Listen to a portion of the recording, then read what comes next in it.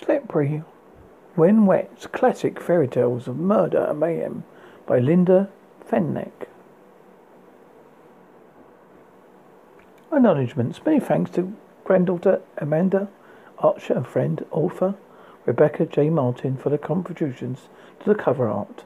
This work was inspired by our love of writing many horror, murder and conspiracy songs such as I Can't Sleep at Night, The Henchman's Coming Random, Abduction and Criminal Tales Blues, which will be found all major streaming sites under our band name, Slippery When Wet. Linda Van Sydow, Count Von Shadow. Rapunzel. Once upon a time, Abigail gasped, "Oh, all these dreary places. It must be absolutely worse yet. A ladder instead of stairs. Can't hardly catch my breath. Just walking." "You know, we go where the work is," Amber said. "Well, that's it. That is all. I ever hear, Amber. And you're always oblivious to that what kind of hovel we live in." "You think this is what I want, Abigail? I suppose you'd rather not eat." "Yes, forgive me, dear. Living over a barn is so delightful. I shall be soon craving hay if we stay here any much longer. At least it's not sleeping in the forest donning on Snake." "I wonder what that rich lady in the big house is eating tonight. Better than the slop we're living on, I'm sure." Wasn't it you just moaning about being fat, Abigail?" "Baby fat, like the heifer ready to drop. Maybe I'm in the right place, come to think of it." "You know the barn is not being used for animals anymore. I think you ought to be shut up for now." "Well, it still smells to me. It's not you in this condition running up and down for everything. I can't even cook inside of this tinder box." He ignored her, instead mumbled something about him needing his dinner. How hungry he would be, Abigail wondered. If he knew lately, she felt like feeding him poison for dinner. She turned around, taking in the tiny living quarters, really nothing more than a wooden box in a loft. She moved to the only filthy little window in the room and forced it open, and gazed out. Was she dreaming? Perhaps it was unbearable. Here, after all, the window looked down on the most beautiful sea of poppies now blooming behind a high wall.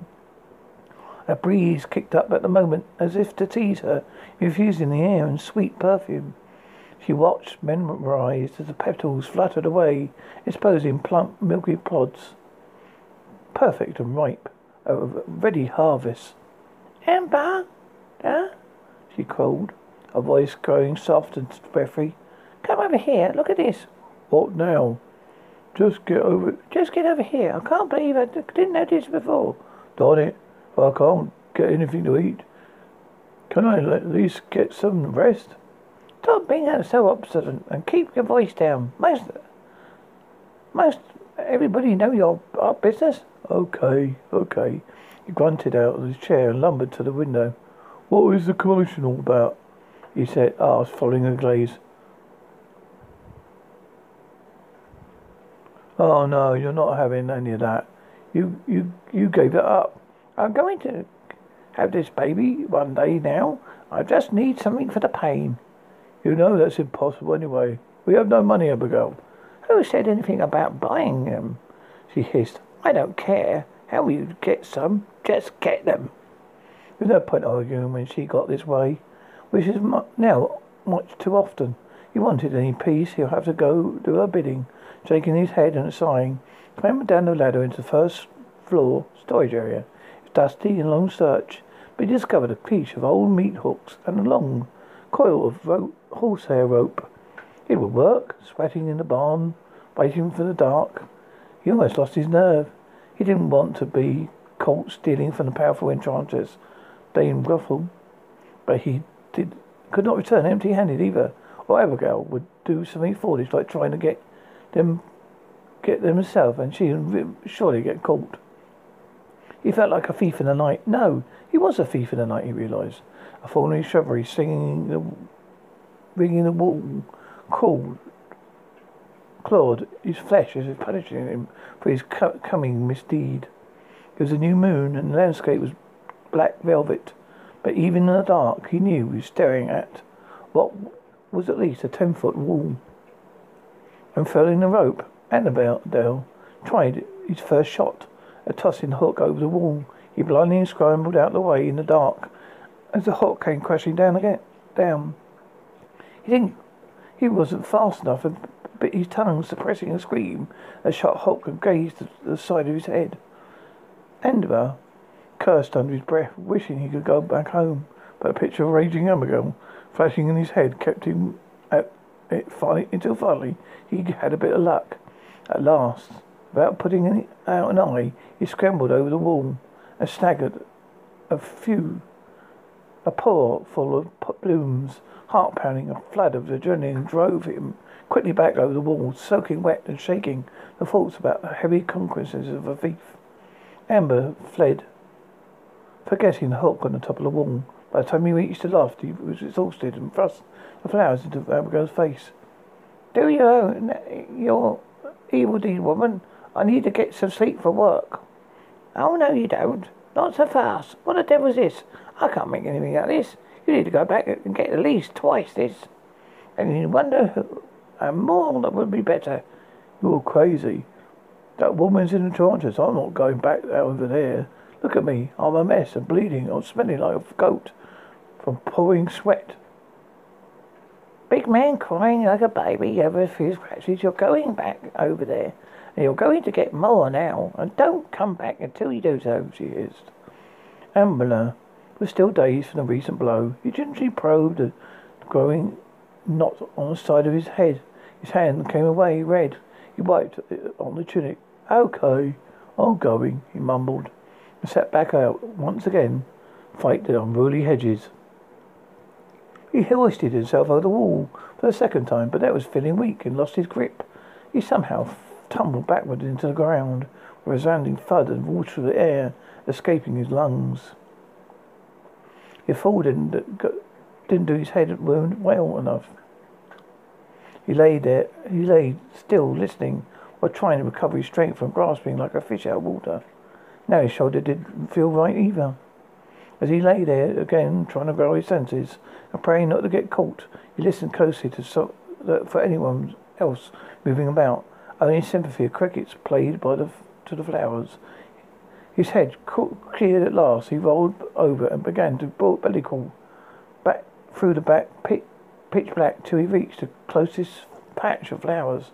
This time he did not timidly pluck a few stems, vault back to the wall. Instead he violently yanked them out of the ground as fast as possible and stuffed them into pockets and any other places he thought he could carry some. Disoriented, he just stood and stumbled back to the wall. Oh no! Where's the rope? Had the crickets gotten quiet? Now all he heard was his heart slamming in his chest. He frankly groped around the wall, both left and right, and then suddenly his hair stood on end like an electrical charge in the air. He abruptly froze at his tracks. A throaty female laughter floated eerily all around him. It sounded neither friendly nor amused. He threw down the poppies and once again, to no avail, began to frankly scurry back and forth, searching for the rope. From nowhere, a powerful hand shot out and clamped his wrist. A bolt of lightning flashed. He found himself gazing at who would only be the enchantress herself. He had not met her when he had been hired. She stood statuesque and stunning. Gleaming pattern hair fell to her wrists. Thick waves it adulterated in the breeze almost memorizing him. He could not guess her age. She would have been 20, or she could have been 200. She scared the life out of him. She gazed at the sky and softly murmured, "Looks like the rainy season's coming." His knees shook as he made in a voice gripe. We can use some rain," she continued. The enchantress turned her head, her eyes on him. They glowed like a cat in the dark. He stuttered. "I was only getting some of your beautiful poppies for my dear bride. Please have mercy." "Don't you mean your pregnant, addicted tart of a wife?" If you don't get her some of those, she'll die. Foolish man, you believe that? It makes you chance to steal from me? No, she's just my wife. You know what they do to Fisabella? She coolly said. They hang them. Oh, please, please, he sobbed. I beg you. I'll give you work, food and shelter. This is how you pay me? I should have taken a pass on you as soon as I laid eyes on your wife. And yes, I see you two through. You did not know it. She's a bad one. And that poor child you two are bringing into this world, she can only take care of yourselves. And speaking of the child, are you sure it's yours? What can I do? Adver's voice quivered. He was terrified of the idea of swinging in the rope. He would promise anything to avoid Dane Groff's wolf. This is one of those small things you can grant me, Adver in return. You shall have all the puppies you can carry. I will supply you a lovely big basket to carry them all. Anything, please. Just please, he grovelled. Are you certain, Admiral? If only turning back, the price shall be tremendous if you cross me. His wrist grew hotter in her grip. It was near a blazing fire. Was it turning off his heat? A river of sweat flowed down the cliff of his back. I want the child, she said. If it's a girl, you know. Had he heard her wrong? What do you mean? When a child becomes, it belongs to me. She gripped, tightened painfully. His voice rose when she spoke. You want the child? And it then dawned on him. It was his chance to escape. A rich woman would care for the child. Abigail would look out for herself. A Fanny with a drugged heart of a wife. Unlikely a bastard child was not all he wanted. Perhaps indeed it was not his. Even if it stung when the entrance said it. She made him face the truth. Already he was already making plans in his head to leave. Perhaps later, when Abigail passed out in a poppy stupor, he would gather up his things and sneak away. Dane Groffel was right. He was a fool. Let Abigail deal with her when the time came. She probably wasn't capable of taking care of it. Anyway, yes, Abigail whispered. Yes, he said again. A more confident. Yes, you may indeed have it. His wrist still in the death grip. She yanked him forward, nearly knocking him off his feet. He yelped at a sudden sharp pain. She had sliced his finger and jammed it against a piece of stiff parchment. She had no idea how she produced so fast or out of nowhere. Done, she said. I'll never forget what I said. Do you even think of running off with a child? As long as I have your blood, I will always track you. She quickly dropped his wrist, rolled up the parchment, and she was gone like a puff of smoke. Averdale quickly felt the change in the air. He tried to rub some circulation back in his arm. The crickets now resumed chirping. A breeze whipped up, and he heard a gentle but unspeakable slap of rope swinging against the wall. He stood for a moment, rubbing his wrist and regaining what remained of his senses. He took a few cautious steps forward and stumbled right over the basket. She had promised a heavy rope was already attached to a sturdy handle so he could haul it up when he was ready to go. Now he was free to wander further in the garden. The ground was so thick with poppies it was easy to grab handfuls and basket filled quickly. A storm was trying to move in, and thoughts of lightning in the horizon helped to guide his way. He grinned to himself. Soon there would be no more demanding Abigail, no future screaming rat to put up with. He would be free. Abigail huffed back to the barn and dropped the basket out in front in the dirt. Abigail, he hollered up towards the window. Here's your darn flowers. No response. Typical, we thought. Where was she? He walked around the back of the barn. There, stroking a fire. There was rigged a pot over it. Oh, you're back at last. She taunted Abigail, haunting himself. Why so long? You're fortunate. I returned it all. She caught me. Did you get them or not? I'm losing patience. Are you? It's impossible to satisfy. Yes, I got them. Then why not stop blubbering and bring them over here to me? Abigail retorted. He fetched a basket for her.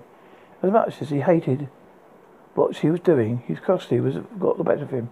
He watched her suddenly nimble-fingered wife, who normally could barely fix a decent egg for him. Like a master corpse, he towered over a steaming pot that reeked of lime and barnyard ammonia. In the firelight, he could see that as Abigail gently split open some milky pod and held them up one by one, letting their sap ooze into the boiling concoction. But soon a white scum began foaming at the top of the kettle of water, and she carefully scooped it off. He had seen enough, and he was much too tired to talk. Even his hunger was subsided. It didn't matter anymore to anyone. He decided to wait till he earned his first pay and he'd be gone. I'm going to bed now, he said. Abigail didn't even look up for her task, or nor bid him good night. After another long day's work, Abigail was grateful for finally collapsing in the chair. Abigail, are you up there? I need something to eat. Silence. The sleeping curtain around their pallet fluttered in the corner of his eye. He snapped his head that way. He rose, walked over, and thrust aside. Abigail gazed up from the sleeping pallet. Eyes out of focus. She raised her head slightly. He wobbly descended gently her neck before putting it back down and closing her eyes again. Suddenly, Edward was no longer worried about missing dinner. He could always eat later. He had gotten paid, and with Abigail's current condition, he wouldn't have to wait all night for her to pass out. He immediately hurried to the meagre larder. Inside to pack himself a lion's share of food, along with other things. He's going to have to spend the night in the forest tonight. Without her, he'd be able to move more quicker, even more permanent shelter far quicker. He doubted the enchanters would let Abigail go hungry. No, not with the baby coming. No worries.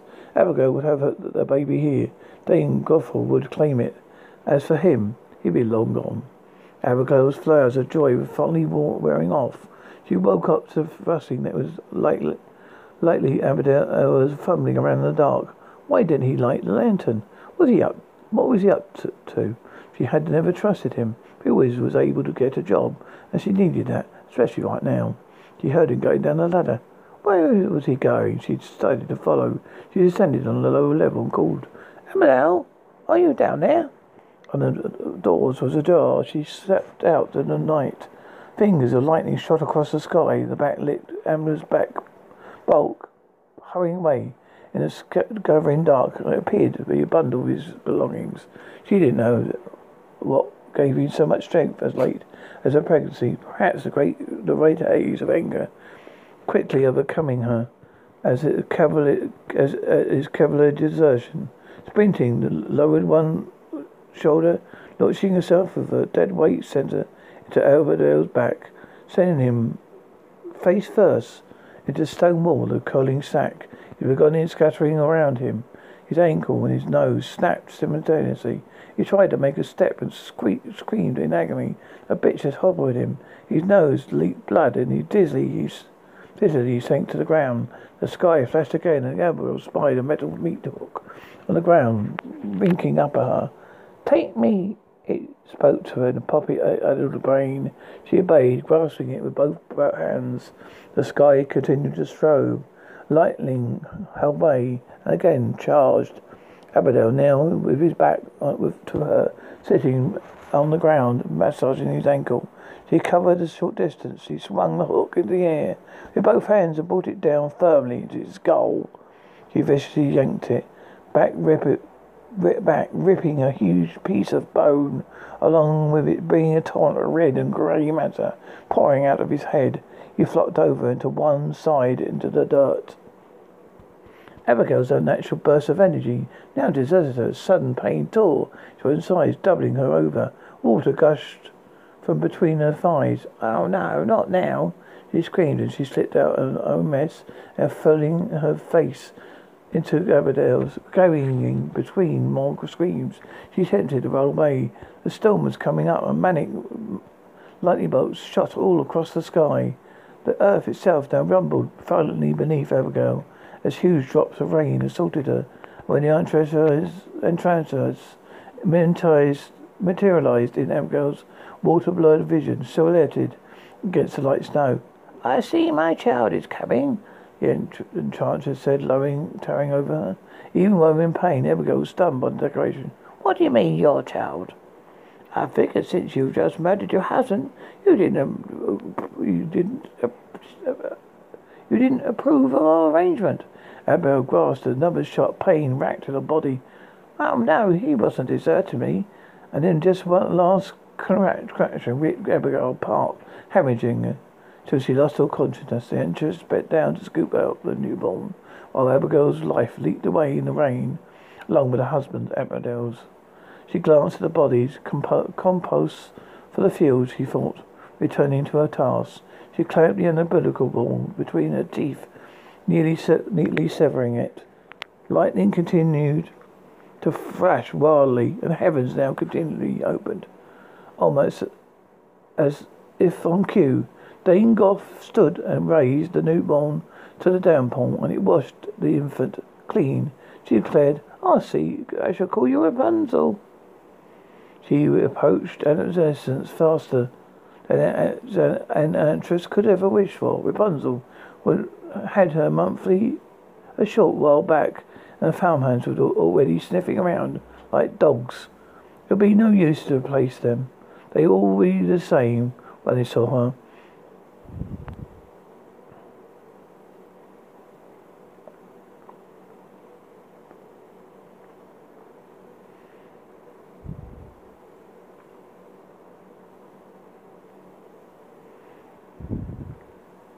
Sea green eyes, an abundance of pale blonde hair, an hourglass figure was unmistakable magnet for the young men. The enchantress had made her reign in her comely hair, waving into thick braids and pulling under her kerchief, hoping to at least deter the young male lust. Rapunzel soon discovered she could hide things in those thick coils that had continued to grow like weeds, now several times the length of her body already. Her love's one lonely spring morning, a young field hand named Peter spied her sitting on the garden, stunning herself. He came up to her and said, You can make something magical with that. You will make you feel like a princess. He thrust a fat bouquet at her, and he covered as he spoke. But you must hide these from Dame Guffrel. Meet me here after dark, and I will teach you, you know. As it sounded so exciting to her, she definitely bored at the time, and the only girl she ever saw, even close to her age, was a little one called Red, who stopped from time to time to get flowers from her grandmother. She would never stay and visit with Rapunzel for more than a hello and a few polite words. Later that afternoon, the flowers still carefully tucked under her ropes, a braid, she met up with Peter. He sneaked away to a long lead in a heavy thicket of the forest where she stayed. He built a small fire in an old stove and taught her how to turn the pods into magic. He promised as well as he taught her other things she did not know about. She liked it so well. The next day she invited him to the empty apartment above this old storage barn to join her in the panellet behind the curtain, and still hung there. It was taking a chance, but there were no insects to crawl over it in the loft like those invading his shack, and it gave her a bit of much needed thrill to think she could do it right under the Dame Groff's nose. The enchantress was busy in town day anyway, and Rapunzel knew she would likely be gone till sundown. Dame Gruffle left at the usual time, but a rock slide happened to block the enchantress's route way in her trip. It was an impossible narrow area, the path to simply steer the carriage round. She would have to turn to the farm, have to some men to get back to remove it. As the carriage pulled through the gate, her sharp senses kicked in high gear. Something was definitely amiss. She had barely was out of the carriage when she heard faint laughter wafting towards her. It came from the old barn. She was sure of it. Her interest dreaded what she must do. She did not hesitate and set off a brisk pace. Standing beneath the loft, more muffled gurgles drifted through the above. A mistaken odour premeditated the barn. Dame Gruffle had the ability to move in total silence and made use of it now. She reached the curtain and yanked it aside and witnessed to her worst fear. Peter made a move to flee, and Enchantress instantly placed, but both he and Rapunzel had a chance. It's all over, Rapunzel, she said. Since you enjoyed it so well up here, you'll never leave. You'll have sealed your young man's fate as well. Workers were summoned to the barn and quickly began double reinforcing the apartment walls at Dame Groffel's orders. The men jumped at her commands like terrified rabbits and could not believe Peter was so foolishly bold. They had little trouble realizing Peter's fate while the blood-curdling screams drifting from the cooling house. Even all the hammering and pounding wasn't enough to block out all the horrible sounds. As the men watched the enchanters again entered the loft, and sadly shook her head as she spoke. I've had such high hopes for you, she told Rapunzel, though the girl could not yet respond. But you gave me no choice but to board up the loft and keep you in it for your own safety. I should have known better than to take on a child of such peasant stock. She turned and walked away out of the apartment, closing the only exit door behind her. Then she snapped her fingers at one of the men, ordering them to permanently board it up as well. Sundown approached. A few orange rays leaked through the single small wall window as Peter's screams finally ceased, and Rapunzel's trance was beginning to wear off. Morning dawned and Enchantress went to check on Rapunzel.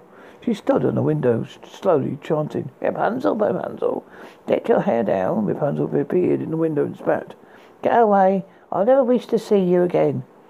Have it your way then, but you'll get hungry. You will not be so obstinate. Perhaps I will return later, if in the mood, and see if your disposition is improved. Rapunzel placed the small dwelling, searching a way out, but there would be no escape. The only exit was well sealed, and one window was at least 30 feet above the ground. She had little more than a pitcher of water, basin, chamber pot. It would need a prison. By now, she's almost having murderous thoughts about the Enchantress. She also knew that a woman could simply throw her into a trance, and she was helpless against her. But for the time of her young life, she experienced rage, and she was getting hungry. It only made her angrier. It was almost sundown. Again, the Enchantress showed up. Hey, Rapunzel, let your hair down. Why must I do such an odd thing? Because I'm going to use it to climb up. You will break my neck if you do that. If you wrap it around the window frame, Hawk's purse. By now, Rapunzel was starving and saw the basket around Dame Gruffel's arm.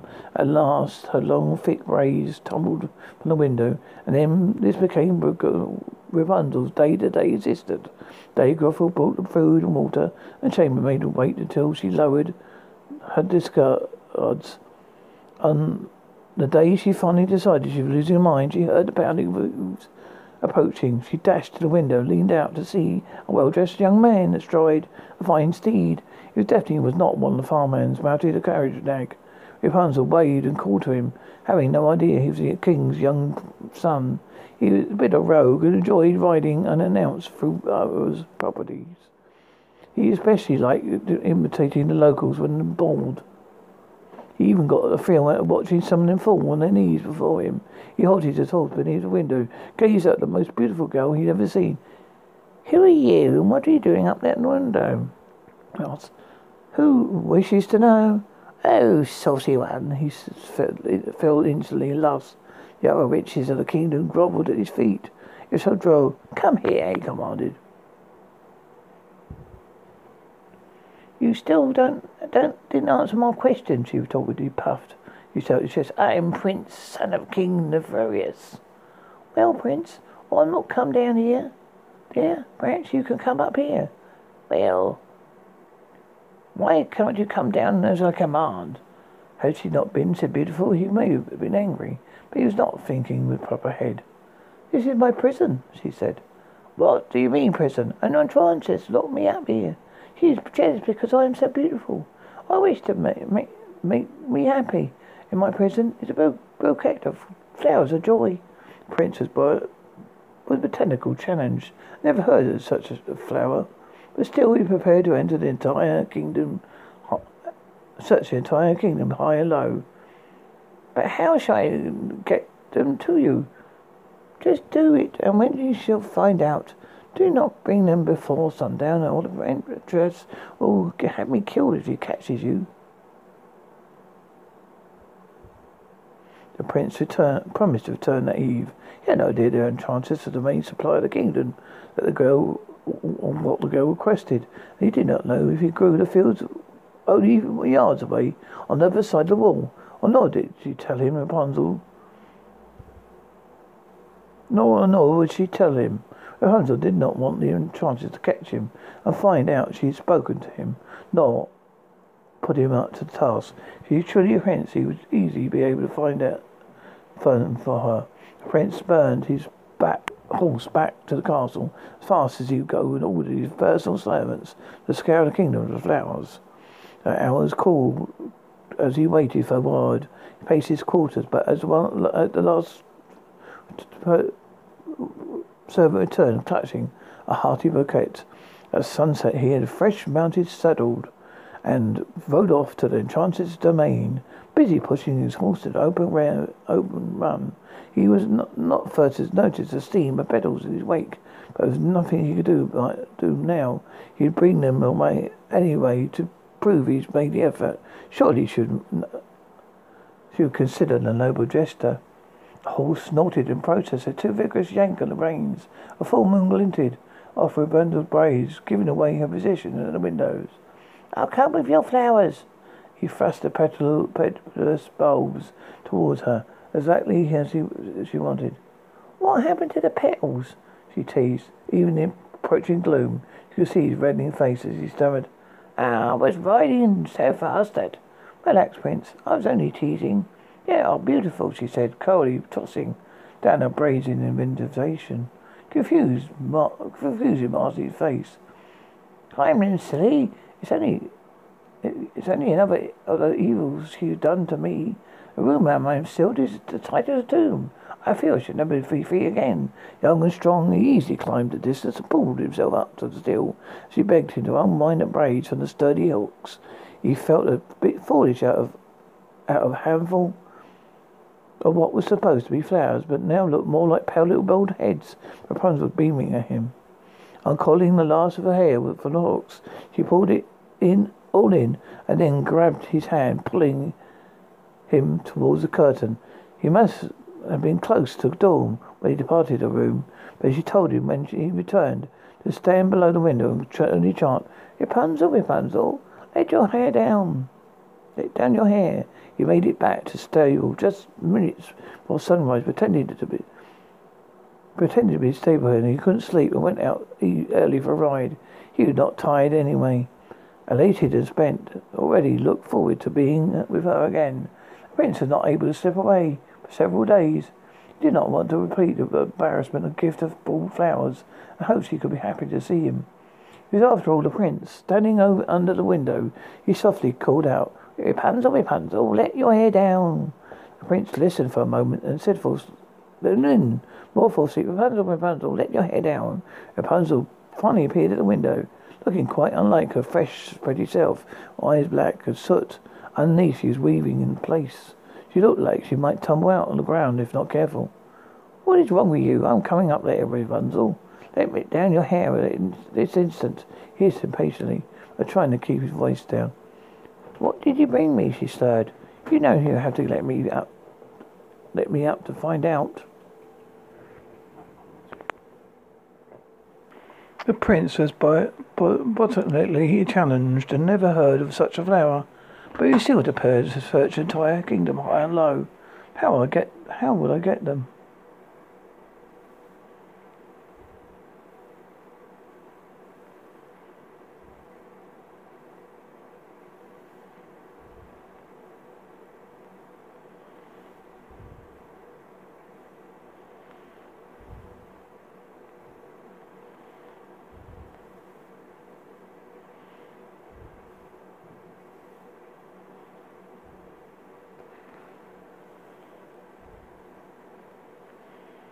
But still, he's prepared to search the entire kingdom and get them. But how shall I get them to you?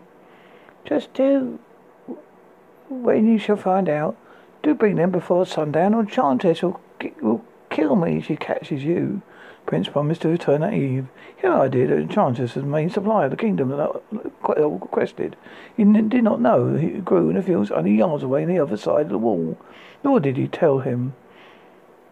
Rapunzel did not want the Enchantress to catch him and find out she had spoken to him, nor put him on a task. He truly is a prince. He should easily be able to find somewhere. The prince spurned his back of the halls back to the castle, fast he could go, and ordered his personal servants to scour the kingdom for flowers. The hours crawled as he waited for the word.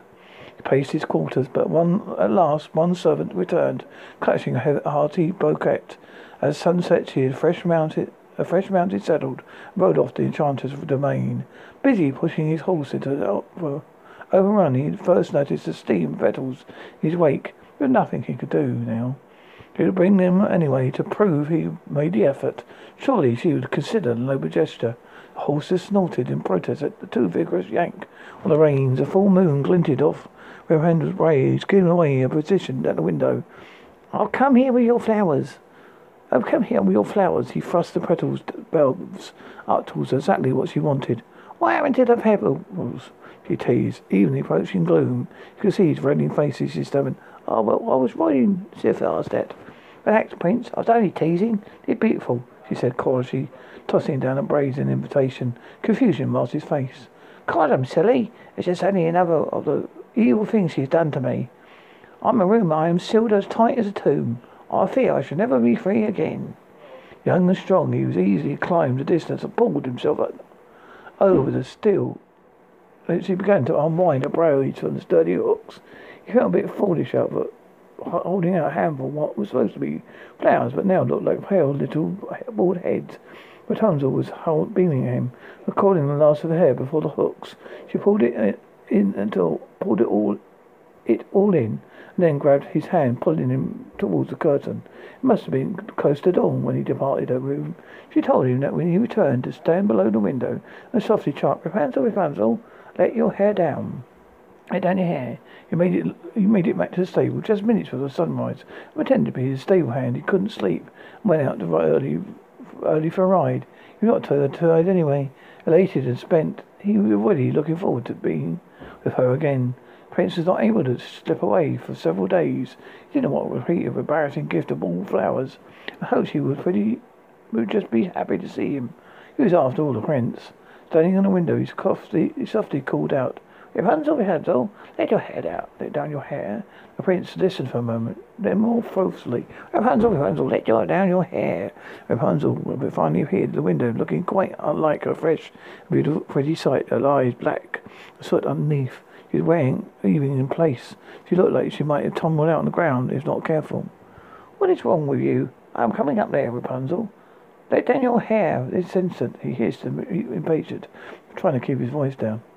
What did you bring me? She slurred. You have to let me up to find out. She was indeed an obstinate one, he thought. She finally twined the braids around the hooks and tossed them to him. When he clambered over the steel, Rapunzel unwound the hair and drew it in. Her eyes were still at half-mast. Where are my flowers? What is wrong with you? He said yet again. I didn't bring any. The petals are all blown away while I rode. Her bloodshot eyes glowed angrily. You fool! I don't care about the flowers. She didn't look so pretty anymore. She made him uncomfortable.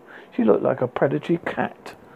I'm the prince, and I've not stood here and be called a fool. He turned around and leaned up to the windows, looking out. I demand you throw out your hair so I can leave. Snatching up the wayward garden hoe, she had been trying to use to hack her braids. She could hook them to the window. And herself escaped. She screamed, "Down here to hell!" And changing at him, she jammed it nearly in the back of his neck. And you'll not leave till I say you do. Prince could do no more than gurgle in response. She caught in the red haze of anger and disappointment. She wrapped one of the thick braids around his bloody throat and choked away whatever his life remained. The next morning, Dave Gothel appeared with Rapunzel's daily rations. To her surprise, found a grand horse sniffing them out.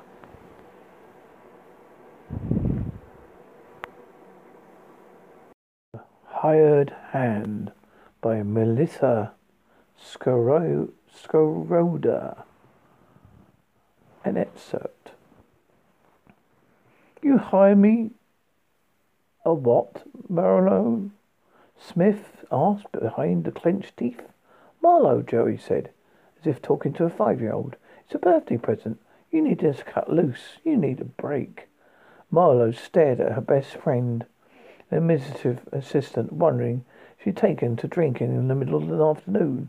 Joey stood before her, a red spandex excuse of a dress in her hands, a calm look on her perfect face. Yep, she'd been hitting the bottle. A break? A break does not include hiring a gigolo for the night. With an exaggerated high sigh, Joey tossed the dress on the bed. Listen, hun, you've been working like crazy the last few months.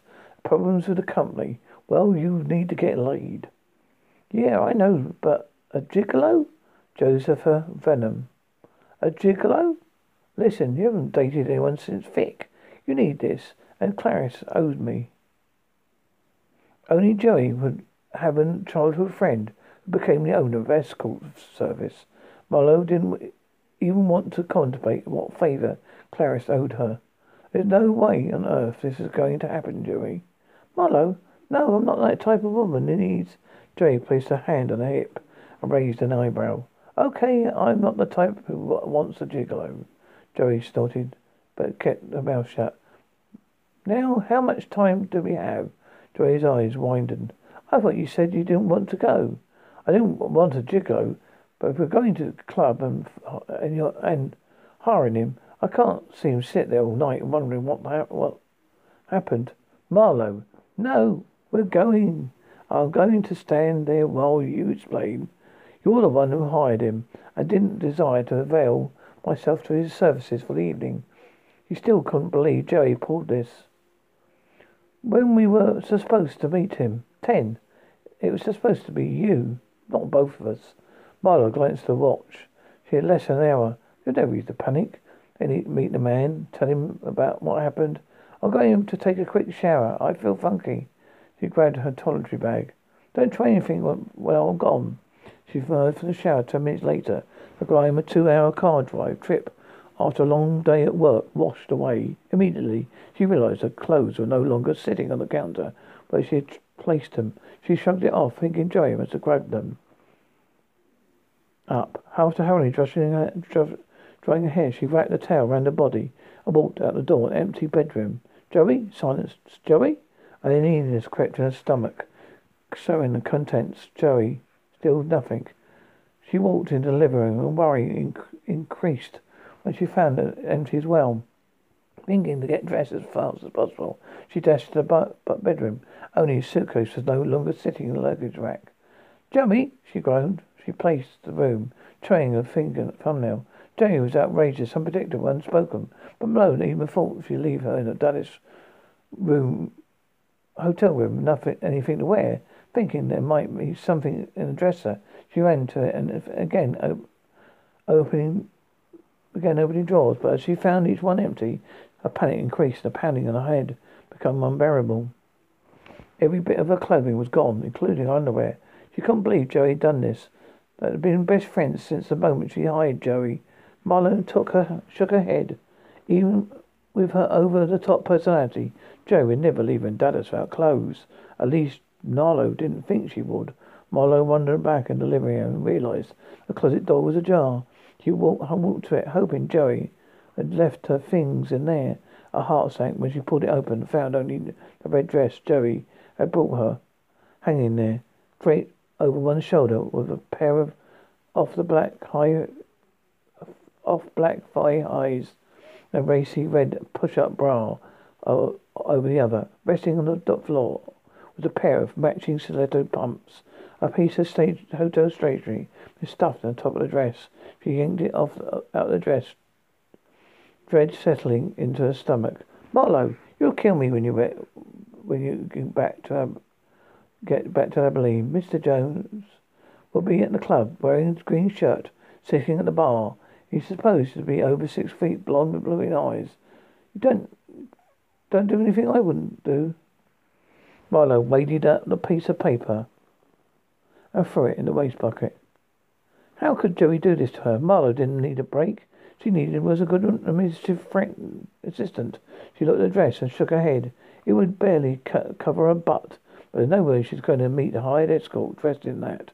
She didn't care. She sat there all night. She really didn't. I'm sorry, Mr. Jones, but we have no idea. No, I have no idea for an escort tonight, Marlowe said with a frown. No, this wouldn't sound right, but how did one fire a gigolo and not sound like an idiot? She hurried down the street to the club and signed when the neon sign came into view to block her head. A flashing red and white letters pierced the dark street, illuminating the entrance. With each step she took, the stiletto heels jarred her feet. She returned to her hotel room. Tonight she consigned the red torture devices to hell and soaked her feet for a month. She paid the doorman, hurried to the nightclub. Goosebumps exploded across her skin while she stepped from the sultry Texas heat into the cool air of the nightclub. A glaring reminder that her chest was almost as bare as her neck. She shivered and crossed her arms. She was ready to kill Joey when she get hold of her. The red blanket sheath hung on her hips and rear end, highlighting every jiggle. With every step, the hem of it rose, and she hoped it wasn't rising above the top of the lacy thigh highs Joey had left for her. Marlowe mentally reminded herself of Joey's description of the man he eyed. He's 6 foot tall, blonde hair, green eyes, and wearing a green shirt. She glanced around the room and was surprised that more than a couple of pairs of eyes stared back, expecting like a piece of meat from the stockyards. Usually, Jane Smith did not attract attention, small-boned and short. She lacked the feminine attributes most men thought was sexy. Well, at least the little big commercials told them was sexy. Marlowe rubbed her arms and scrutinized the men while line dancing. Lots of good-looking blondes. None of them was wearing a green shirt. Unwilling to abandon the search, she decided to make one trip around the club. Marlowe would walk past a few of the tables, looking over the men, but not making eye contact. The ache in her feet intensified with each step. Joey never had left these clothes, knowing Marlowe would never let the man sit there all night. In rules of etiquette were so ingrained in her, she had to tell female hooker. She didn't need his services for the evening. It was a compulsion to do exactly the right thing. Isn't it so sad? She might have laughed at the foolish thought. She glanced around the club again, almost shrunk under the scrutiny. Ignore them. She could almost hear Joey whisper in her ear. Determined to make it through the crowd and find Mr. Jones, she threw her shoulders back, causing her chest to rise and raised her chin a notch. Then she saw him sitting on the lap at the end of the bar, with Redhead practically at his lap. Marlowe glanced at the woman, gave her a dirty look, then cut a look to the man. Though he draped his arm around the back of the other woman's hair, he was staring at Marlowe. She shivered as his gaze dropped down from his eyes, then to her shoulders and finally her breasts. He continued a frank assessment down to toes, then all the way back up. One corner of his mouth quirked, eyebrow was raised. Before she allowed herself to contemplate how to approach the paid escort, he leaned over and whispered something in the woman's ear. He smiled, and she shot Marlowe another dirty look while flouncing away. Marlowe glanced back at the man to find him gazing directly back at her, his intense stare causing a heated blush to rise from her chest to her face. Marlowe walked slowly toward the end of the bar. She inhaled deeply and took a seat. Be short to the point. Mr. Jones, I think there's been some kind of mistake. Darling, he said, his voice as smooth as whiskey. You're drinking? I'm not Mr. Jones, although I have to say, his eyes travelled down her body again. I turned to her face. I didn't mind taking his place. His sensuous curves curved, and a couple dimples appeared. She swallowed twice, gathering the courage to explain who she was. If she was about in the ballroom, in her own clothes, she wouldn't have a problem confronting this man. Joey wouldn't flirt. Marlowe rarely used flirtation. She never understood the finer points. Uncomfortable in any kind of man-to-woman situation, Milo failed miserably during her last stint. A dating scene. Never one to spend a Saturday night defeatless. Joey badgered Malone about finding a man, but Malone avoided the discussion. She wanted to find a nice man and wanted to settle down. Malone was looking for a great passion, a dependent man who wanted a quiet life with a wife and kids. A life fine was fine with her. Joey thought she was a crazy hence at school. As he sat there smiling at her with her blasted dimples, an expectant look on his face. I know that's not your real name, she said, aware of his taxing action had grown more pronounced. But there's been a mistake. He leaned forward, placing his arms on the bar, confused, darkening his green eyes. I'm not the one who hired you, but I promise you'll get paid. Hired me? He almost croaked. Yes, he said, nodding. Another glimpse of her eyes wandered to his open collar. A glimpse of golden brown hair curled in the V of his great green shirt. She found the urge to tell him to button it up. At the same time, she couldn't resist reaching out to comb her fingers for those curls and feel the hard, hot muscle in his chest beneath them. Why the hell was she thinking of his muscles? Her friend thought that it would be a good idea to hire a man for me for my 13th birthday. She watched the dimples disappear. Like I said, you'll get paid. I just can't see a good reason for buying a man, even if he's built like a great yard. He realized he raised one thick blonde eyebrow. But at least let me buy you a drink. She searched his expression in his face. Over than perusal. He didn't show any more interest in her than he probably would have shown any other woman. He definitely wasn't overcome with lust. She said, sure, but then I already have to go. Lauren Kermel stared at the petite woman beside him. She placed an order in the bar with the bartender.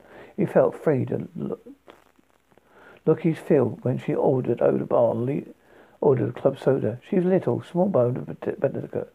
She couldn't be more than 5 foot tall and stocking feet.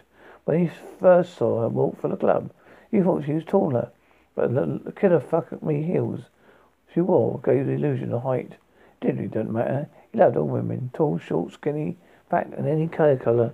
He liked them. He didn't personally love Marie's brother, Heath, claimed he did, but he was never lost for date. His strict guideline when he ended up in his bed. When we dated, knew the score, a fun time, no strings attached. He'd been sitting on the end of the bar, waiting for Heath, thinking he'd stood up Liam from work once again. He was about to call night when he called Heath to gripe at him when a flash of red caught his eye. What struck him first was her demeanour. She carefully stepped through the crowd, avoiding contact with most of the people there. She walked across the floor like a deb on the night of her coming out, but dressed like sin.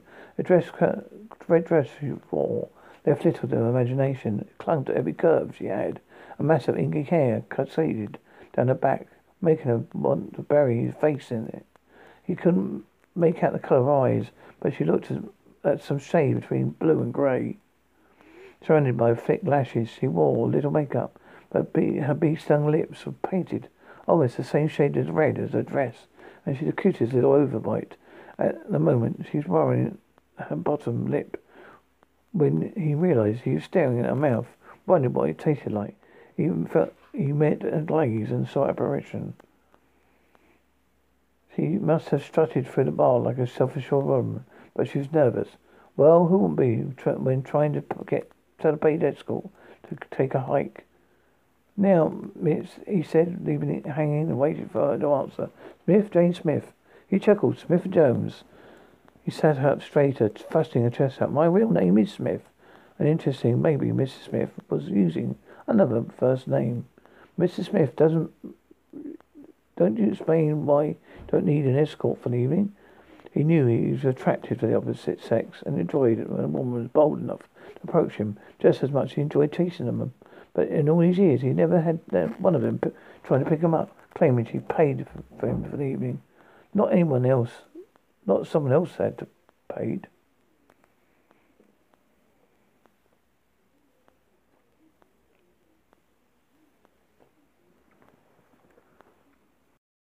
Storm Island. A Kate Pomeroy Mystery by award-winning author Linda Watkins.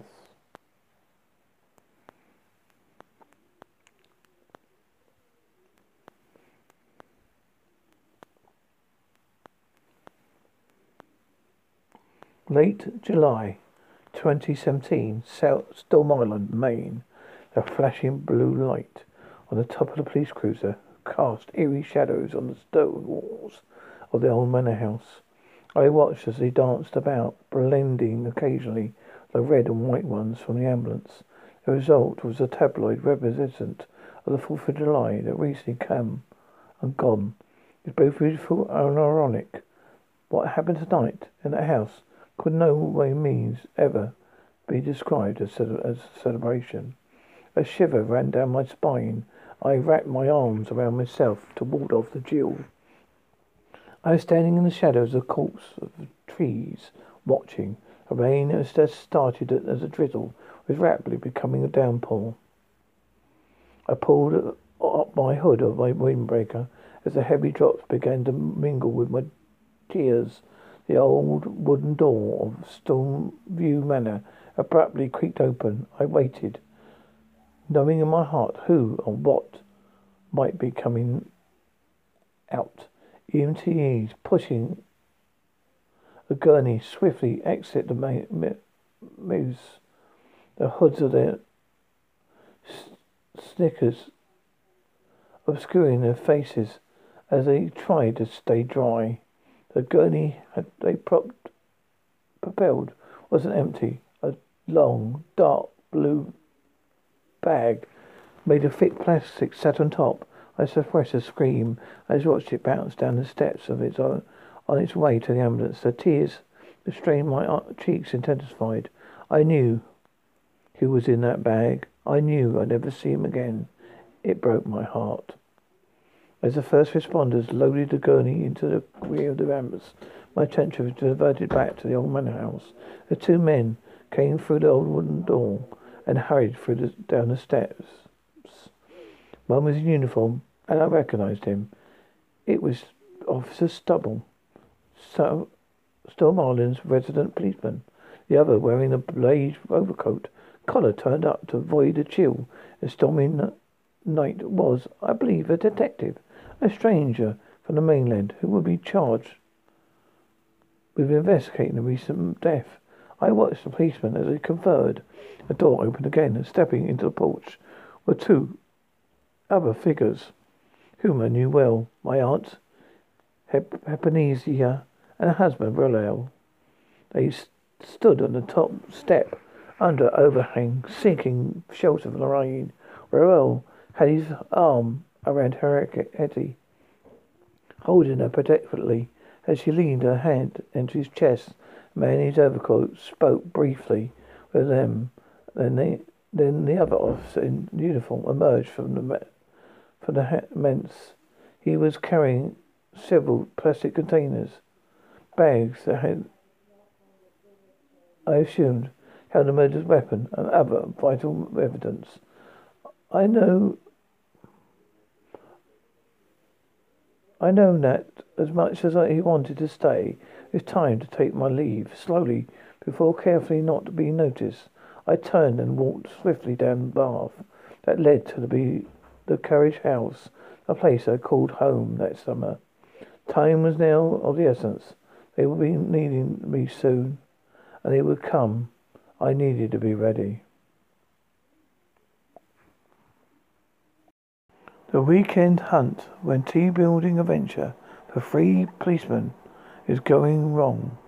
Mutant hunt. Old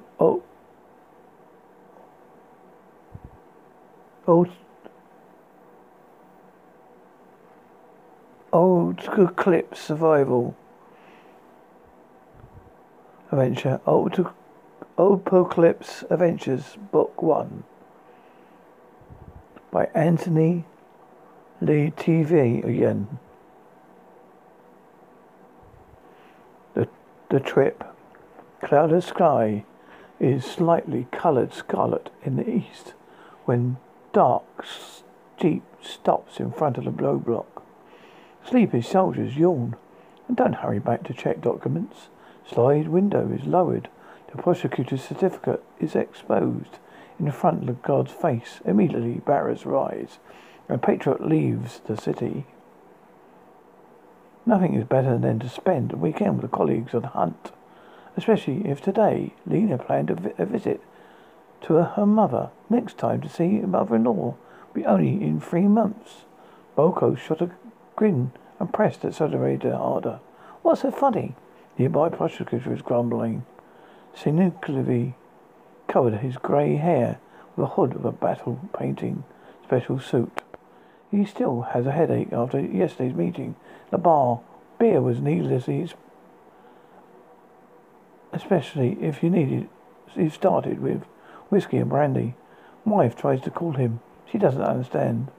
He had to stay at work for the night because of an important case. Well, at least in the country, a connection is not available. Otherwise, phone battery would have already been discharged. Hey, trainee, give me a beer can. Gavillier fumbles in the back seat, exploring grocery bags. Among the heaps of vodka bottles, he hardly finds a beer. Here, Konstantin Alexandrov held on. Thin hand serves a cold can. 45 years old. Sinulor leave.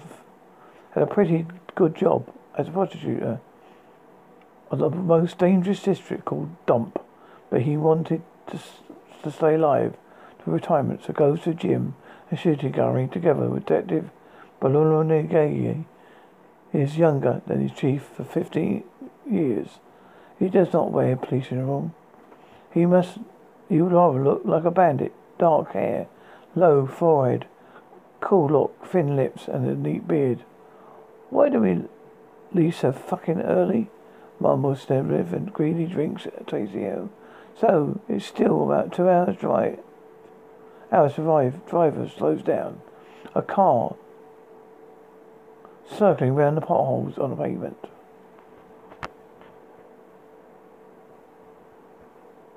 Toby and Dobie Go to School, written by Susan Pennington. Illustrations by Mike Moose. Breakfast mouse style. It was a beautiful August day. The sun was shining. A gentle breeze blew through the yard. The leaves and the trees and the flowers in the yard seemed to be waving good morning to Susie as she burst through the front door into the porch. She had some exciting news and eager to share it with her friends, Toby and Dobie. Quickly she climbed into the big green wicker chair. Below the mouse house, Aunt Olive hung up for them. Using her finger, she tapped on their front door. From inside, she could hear Dobie yell, "I got it, Mum." "Mother?"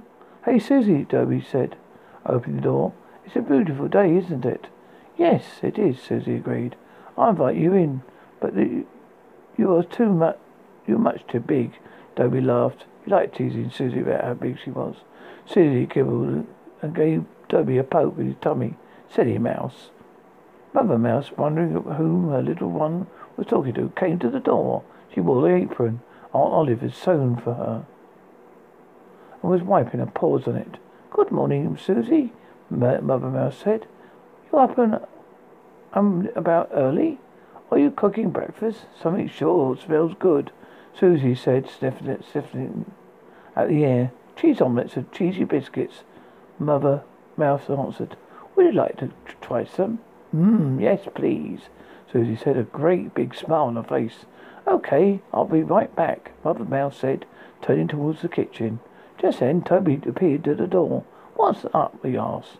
"Your Mum is getting me some of your breakfast for me to try. It smells delicious." "Your Mum is getting some of your breakfast for me to try. It smells delicious," Susie told Toby. "Mother makes the best cheesy omelettes and cheesy biscuits for everyone. It says, see if Dobie and I can bring ours outside too." "Be right back," Toby said, running towards the kitchen. "A picnic for breakfast?" Toby said. "How cool is that?" "Pretty cool," Susie said. I'll go and pull out my picnic table for us. Susie jumped on a chair and ran.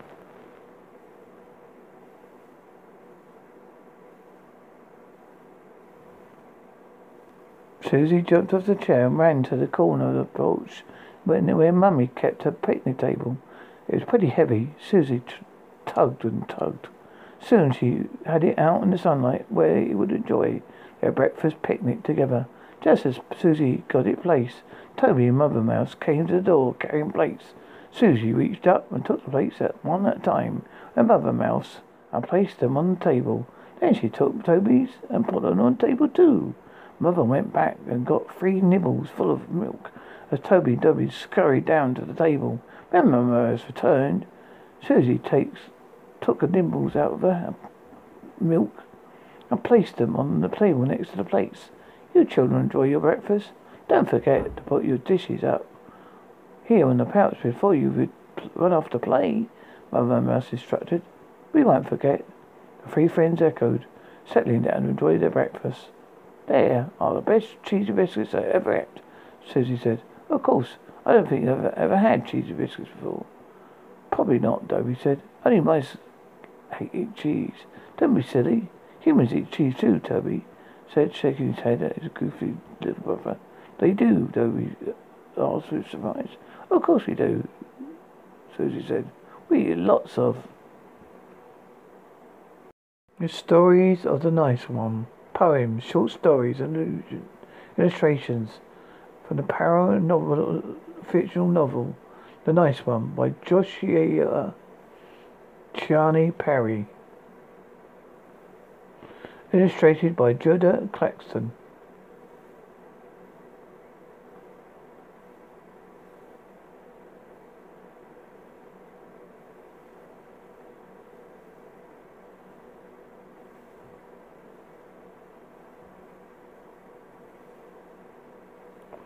The Nice One Project, reality redefined. The history of this world begins in the same players, but the story has changed. In Genesis, Cain, envious of his brother's love of his own, his Lord's love of his brother Abel, offering over his own, plants the seed of committing the first murder in mind. He spies Abel in the field, sharpening a medieval tool for shearing. Cain grabs a sharp harvesting tool and creeps upon Abel.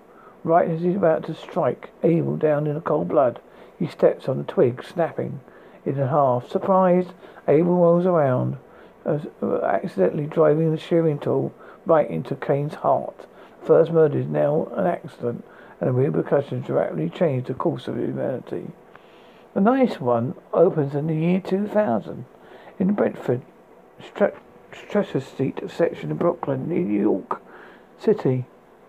Bed-Stuy is a large and developed urban centre, the apex of developmental explosion. Spectators, forecasters, been making bids for the past several years, develop housing complexes and new businesses have rushed to plant their roots in an area that had been neglected and nearly abandoned just a mere decade ago.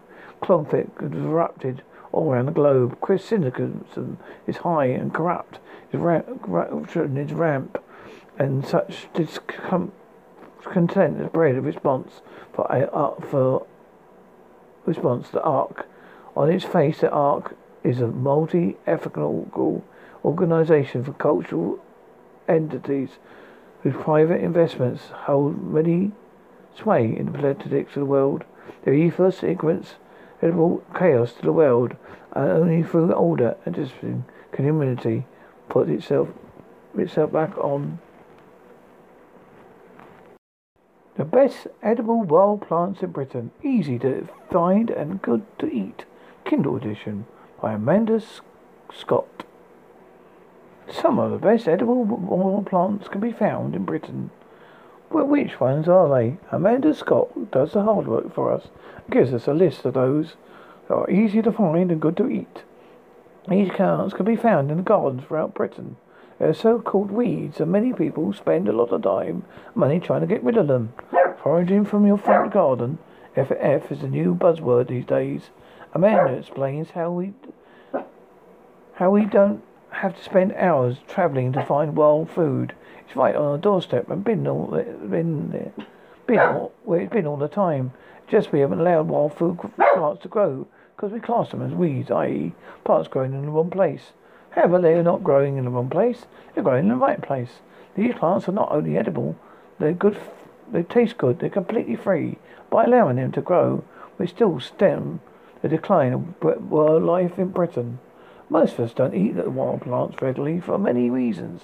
We might think they don't taste good, or we don't need too much work trying to find them. They need not to be the case. Sting nettles, for example, make a wonderful cooked spinach. In fact, they say nettles taste better than spinach because it's not as slimy. Other plants don't have to be cooked at all. If you only experience of a wild salad, a plate of daylilies, leaves, it was a very bitter experience. You have to try chickweed. It's mild in flavour and can be used as a straight substitute for lettuce. This isn't about wallowing around in the mud, digging up roots, spending hours peeling, soaking and boiling all sorts of strange, muddy plant material, only to find it tastes disgusting. It's all about a few good bits of plants commonly found in Britain's gardens today. For those who don't have wild plants, there are ways of obtaining them, including waiting for them to come. They will, or growing them. Oh, go on, give it a go. You know, you want to. Highlander Imagine. For love's sake. Wendy Lou Jones. He's coming for me, Duncan. Duncan threw his arms around Teresa, the woman he loved more than his own life. As by his own act, his false will alone, he could somehow halt the impending nightmare which was unfolding around them when an apparent drug-related shooting nearly takes Tressa Noel's mortal life. Duncan richly searched for the shooter to bring him to justice. Immortal Amanda is on the prowl again. Her female instincts led her back to the irresistible Duncan, complicating matters. Teresa's unexpectedly confronted with secret information she could not have foreseen coming, threatening to unravel the bond between her and her ugly, handsome, immortal Highlander. But it isn't Amanda's wanton desires Teresa has to worry about. When hostile immortals close in, Duncan, cantina in hand, perhaps to take heads in a fight to return their lives to normal. But